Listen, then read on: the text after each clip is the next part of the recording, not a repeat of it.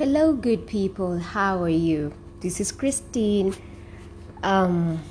recording from Nairobi, Kenya, 4:17 p.m. Kenyan time, and I trust that we are all doing good. So, I've been thinking about one of my favorite scriptures, Psalm 23, "The Lord is my shepherd," and I thought of just having a short brief on this session. So, I just want to remind us that indeed the Lord is our shepherd when we allow Him to be, and if we allow Him to walk in the role of a shepherd in our lives. The issue with us is that we are selective. We want Him to do some things and not others, because as we all understand the role of a shepherd protects, they feed, they preserve, they teach, they correct, they guide, they guard,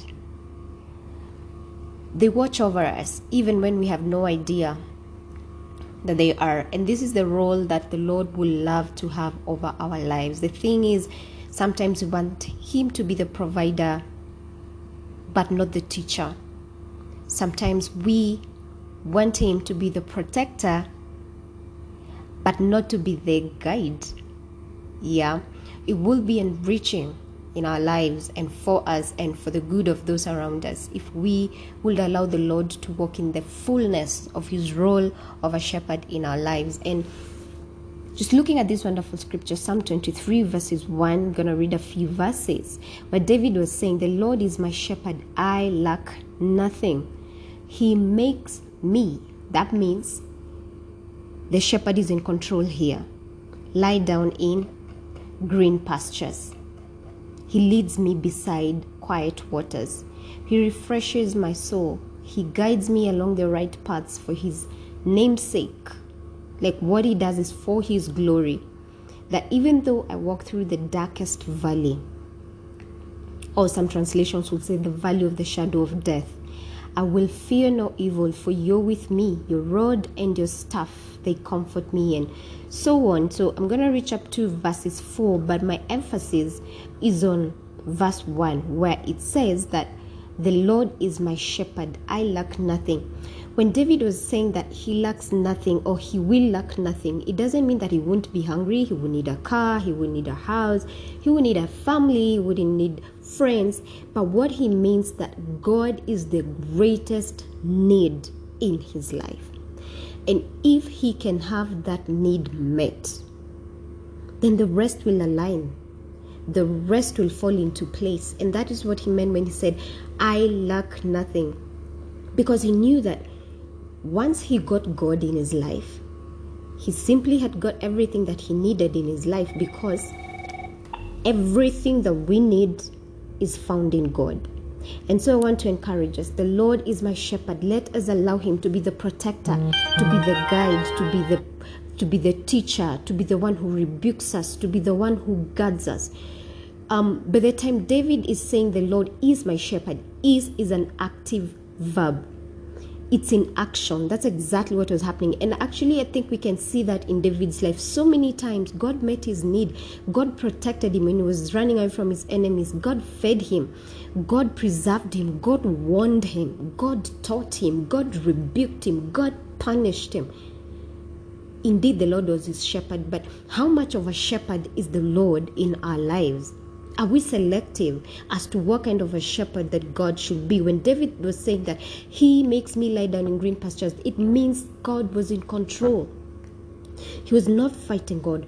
Even in a normal occasion, when a shepherd is taking care of his sheep, the sheep normally do not ask him, why are you taking us to this and this place? Or I don't want to go to this place.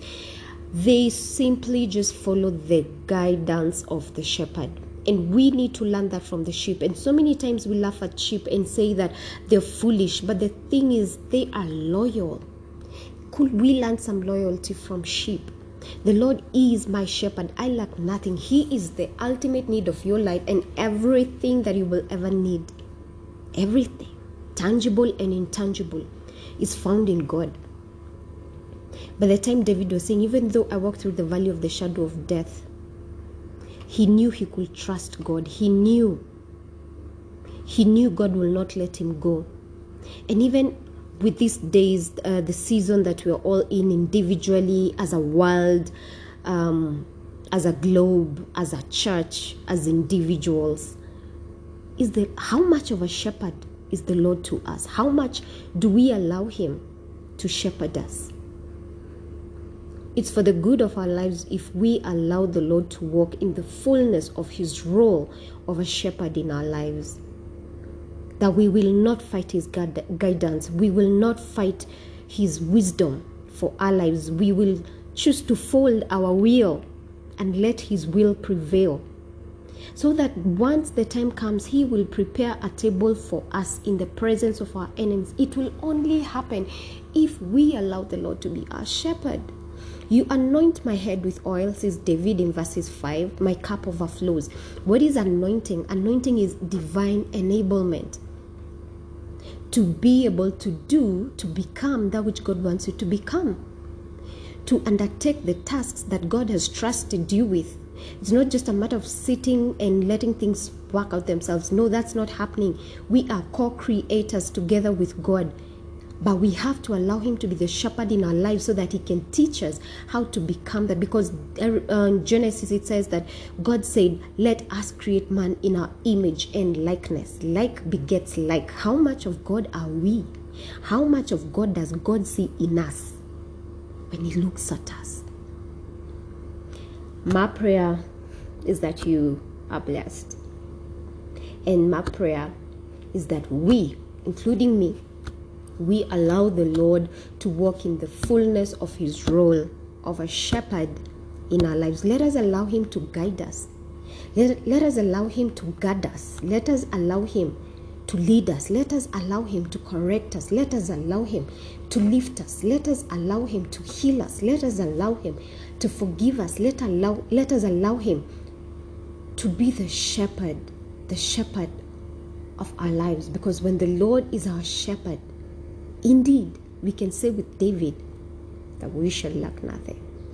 So God bless you guys. Watch over you and keep you as we all work towards allowing the Lord to be the shepherd of our lives.